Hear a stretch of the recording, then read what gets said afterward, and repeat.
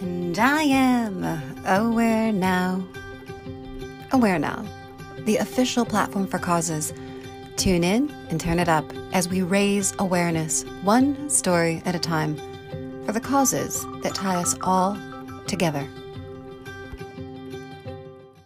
From Russ Pritchard's Hope for Afghanistan column in Aware Now magazine, this is Weekend from Hell in his Afghan Account series. Last week on Thursday, the Taliban began a process they called a clearing operation. It started in Kabul by sealing off entire neighborhoods and streets, Taliban coming in and doing very aggressive searches of people's homes, looking for any evidence of guns, ammunition, military buttons, military uniforms, anything that would tie the occupants of a home back to supporting NATO or U.S. forces. If they found any of that kind of evidence, the consequences are very severe. People have been killed, people are missing, people have been brutalized.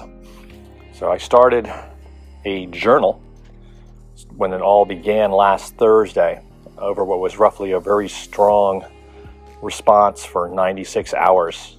We kept it up as long as we could. Civilian-based volunteers from around the world collating information and sharing it back to the Afghans to warn them about the neighborhoods that the Taliban were already in and any kind of movements that they had, and sharing as much information about situations that had gone wrong. And hopefully by sharing that information, we saved lives and we forewarned people. This is the journal that I kept during that time. Thursday. It's Thursday, February 24th, later in the evening in the States, around 8:30 p.m.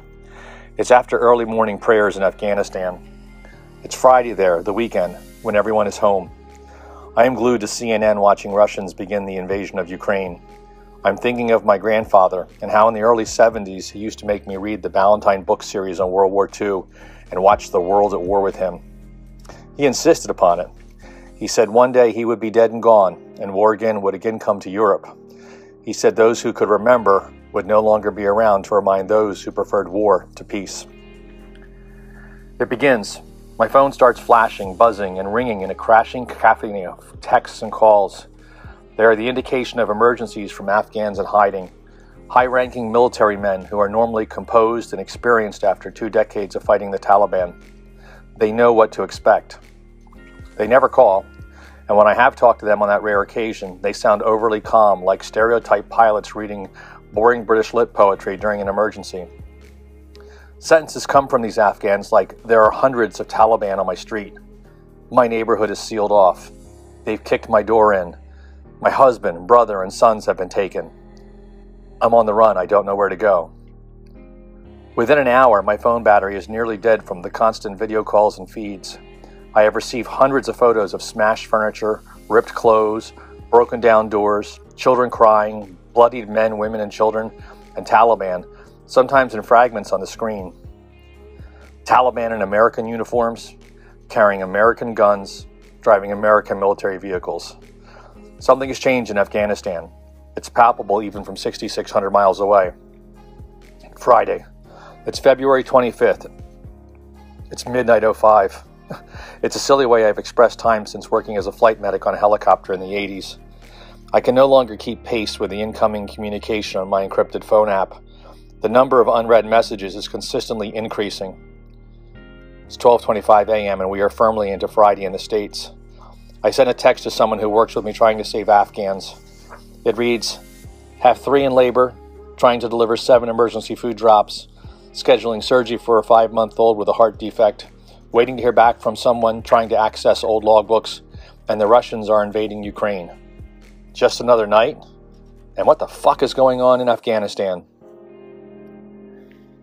It's 3:30 a.m., and somehow people from around the world are sharing information as to what police districts and neighborhoods around Kabul the Taliban are in.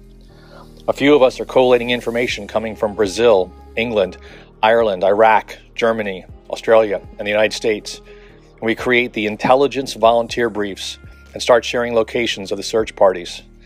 Texts are increasing now, and there are more questions than statements.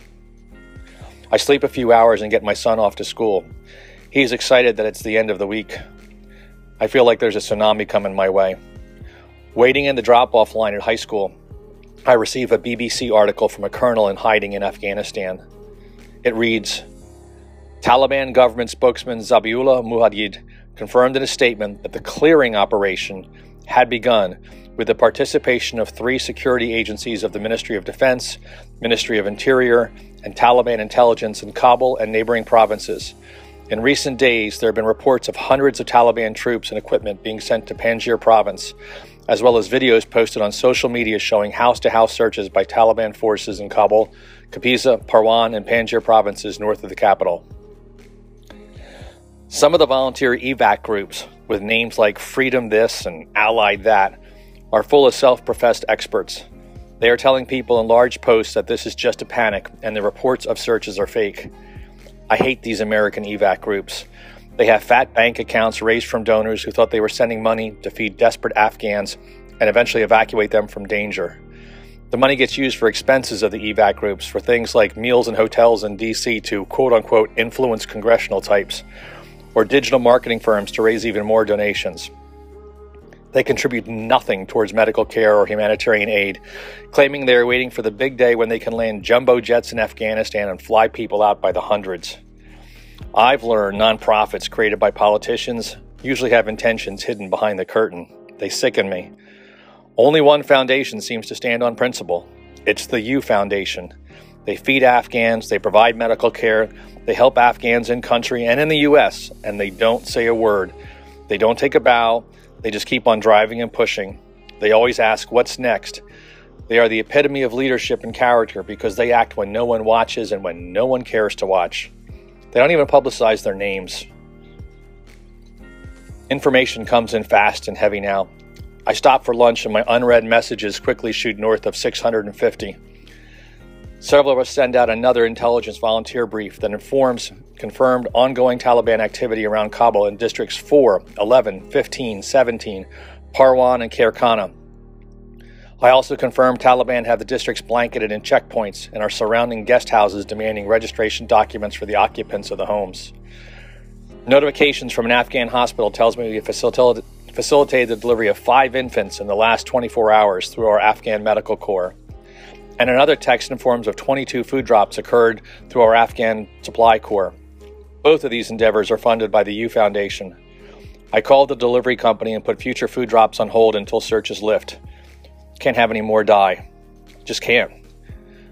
Within an hour, the intelligence volunteer brief comes back to me from several people in Afghanistan as top secret intelligence from the United States government.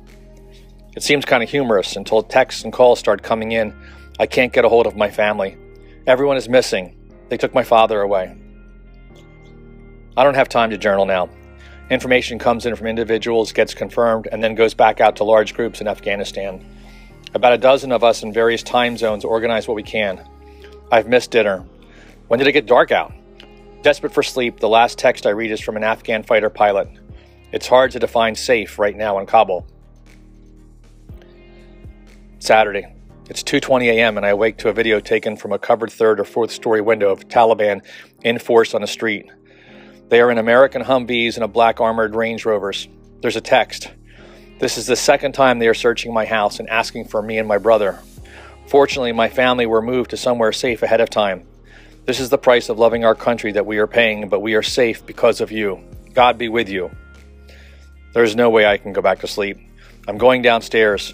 I will sit on a stool at our kitchen island to stay awake. The sun is coming up here. It's mid-afternoon in Afghanistan. I'm constantly calculating my time plus 9.5 hours. 6:30 a.m. here, 4 p.m. there. Sun coming up here, sun going down there. I live in 2 time zones. I keep both times on my phone. I keep weather in both places on my phone.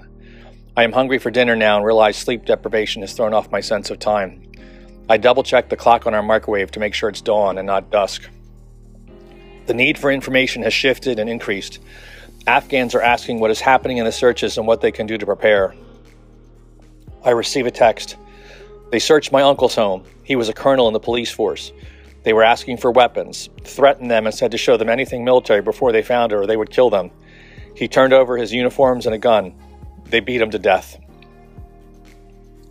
Our new communication recommends hiding guns in dirty diapers and in boxes of feminine pads where the Taliban men are less likely to look. There are medals and coins the Americans gave the Afghans, like cheap souvenir pieces. They are as useless as the proliferation of certificates the American military and government gave the Afghans. Take photos of the certificates, email them to yourself, and burn them with your uniforms, I suggest. Put anything metal in dirty diapers. This advice circulates the globe and once again comes back to me as secret intelligence from the U.S. government. It took only 11 minutes. 1400, 2 o'clock in the afternoon. This text message came from a Black Hawk helicopter mechanic. Takes my breath away. He's 25 and the only male left alive in his family. They put long metal in our clothes and trash. They search everything and rip up holes. They collect everything in one place. The long metal found military buttons. They were old and Russian and belonged to my father. The Taliban took them. Shit. Metal detectors. My eyes itch and sear, wanting sleep. We compose a new intelligence volunteer brief. It is reported the Taliban and possibly Badri 313 specific is searching multiple locations for black market passports, weapons, and currency. Homes are being searched with metal detectors for guns, ammunition, and other incriminating evidence of relationships with Americans. I'm still trying to get it right. Don't hide shit in the house. They will find it. 10:30 at night. I've fallen asleep on the couch. My wife set up a table next to my face. On it are snacks, a power cord, and a charging cord. It's dark again. Saturday or Sunday? I look at my phone calendar. CNN is on in the background. The Russians are closing in on the capital Kyiv, and there are Russian missiles landing 50 miles east of Poland. My unread texts have risen to 887. A quick perusal of text shows the Taliban are now searching in districts 4, 6, 7, 9, 13, 17, and 18. It's just past morning prayers in Afghanistan. That means the Taliban kept up search activities through the night. We prepare another intelligence volunteer brief and reinforce no metal in the house. Knowing it's still dark in Afghanistan, we suggest burying metal objects in the backyards or nearby lots. No sooner does the intel brief boomerang back and a text comes in. The savages are in District 11. They've reached our neighborhood. There are drones circling over our street. FTT. FTT. It's a rallying cry throughout the Afghan signal threads. It stands for fuck the Taliban. Oh no, drone shit. They can see people burying things in the backyard. A whole new warning has to go out. Sunday, midnight 20. I break into my wife's Nantucket chocolate chip cookies knowing there will be hell to pay when she finds out I've eaten them all. The dog whines at my feet. I can't remember the last time I fed him or walked him. I do both. He's as screwed up as I am. From the outside of the house, I see my teenage son's bedroom light is on. He's up playing video games. It's his Saturday night. I sneak upstairs. My wife is asleep. My side of the bed is still made. I go back downstairs. I make it to the bottom step and my phone begins to explode in a maelstrom of messages and calls. There is clearly panic in the voices. Have you seen the latest order by the Taliban? Afghanistan is a prison. I ask a general, a colonel, and 2 doctors to send me to what they are referring. Photos and translations come across my phone, and I imagine the screen brightening in patterns of 3 short, 3 long, 3 short, and SOS, but I know it's just my sleep-deprived imagination. An edict signed by Sher Mohammad Sharif, the chief of border police of the Ministry of the Interior of the Islamic Emirati, orders all borders, airports, and ports to prevent the departure of any Afghans who assisted the U.S. or NATO forces. In addition, the edict prevents Afghans from traveling outside of the country without a valid reason. The documents also refer to the process of evacuation of vulnerable Afghans by foreign forces and said the Americans had been told they could take people they cared about, but it was not going to be a permanent process. 04:37. I fell asleep talking to a doctor who needs evacuation. He knows his chances are slim. He's still on the line. He chides me for snoring and jokes that he could hear me from 6,000 miles away. I ask him how long I was asleep. He tells me almost 2 hours. I ask him why he stayed on the line. He said he had nothing else better to do. He said it comforted him. It's early afternoon in Afghanistan. I've lost half a day. Sunday, right? 11 o'clock in the morning. Finally below 500 on unread texts. Al Jazeera News comes out with an article. Headline reads, Taliban conducting house-to-house sweep across Afghan capital. I think of the idiot evac groups and the morons who kept saying the searches weren't real. They weren't communicating or warning Afghans. They were more concerned about egos and enjoying meals in D.C. at donors' expense. Funny how stagnant money in nonprofits tend to leak out. It starts with reimbursements and then grows to consulting fees. 6:30. Shit, 4 members of a family just got taken away because Taliban found military socks and shoes. How come no one thought of that? Okay, another intel brief needs to go out. I learn of 4 families missing, all of them. It's 18 people. I text them, 1 dot and not filled. That means messages didn't go through. I scan through my unread texts and find one of the families. The last text reads, "Good morning, my dear brother. We are doing well until now, but on move from one place to another." I do the math. I'm always doing math. It's first light in Afghanistan. They've been on the run for several hours during their night. I checked the weather in Kabul. It's below freezing. I know this man well. He studied at the U.S. Army Command College in Kansas multiple times.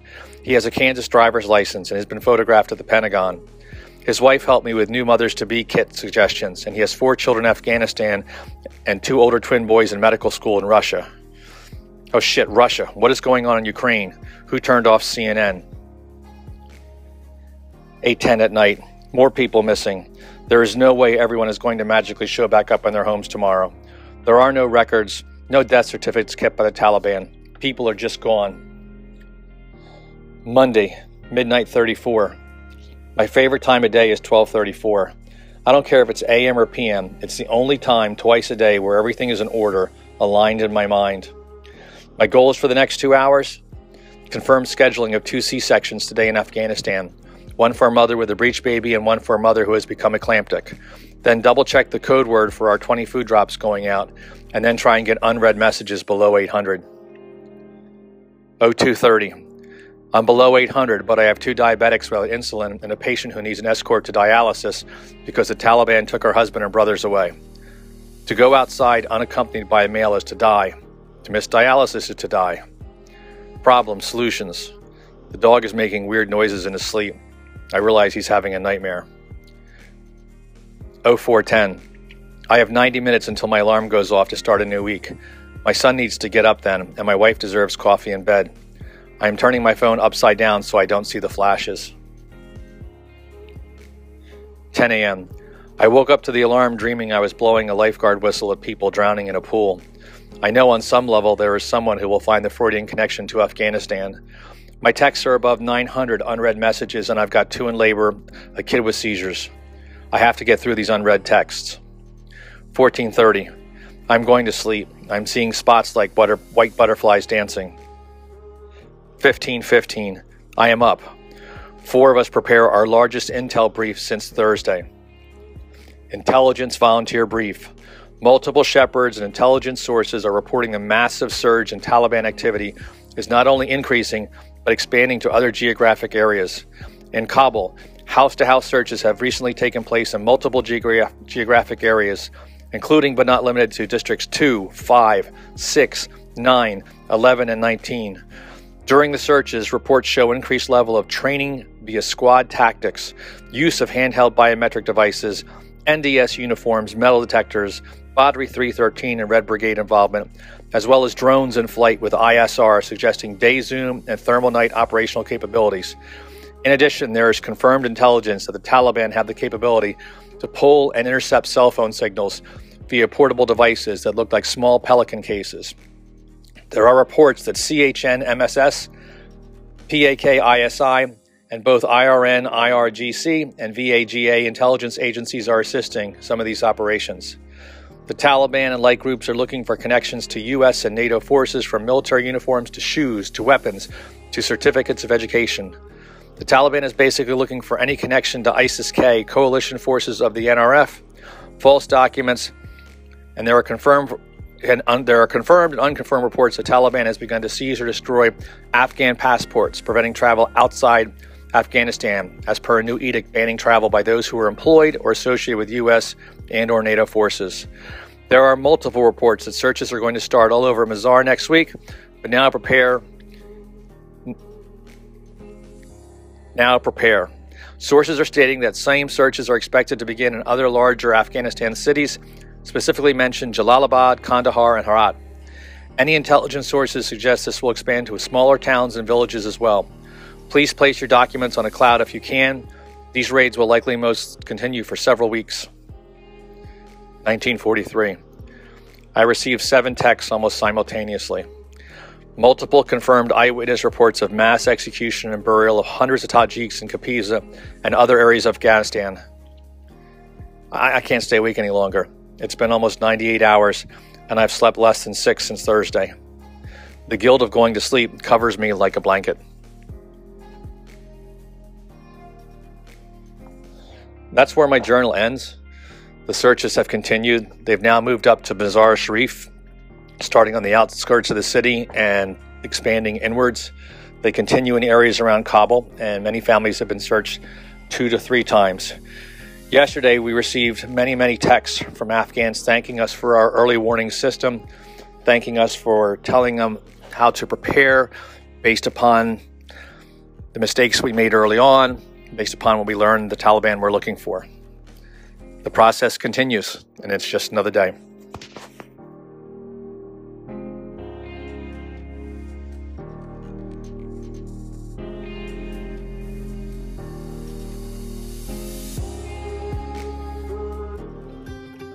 Tune into our podcast, subscribe to our magazine, find us and join us online. Visit IamAwareNow.com. We will no longer wait for permission to change the world. Together, we are aware now.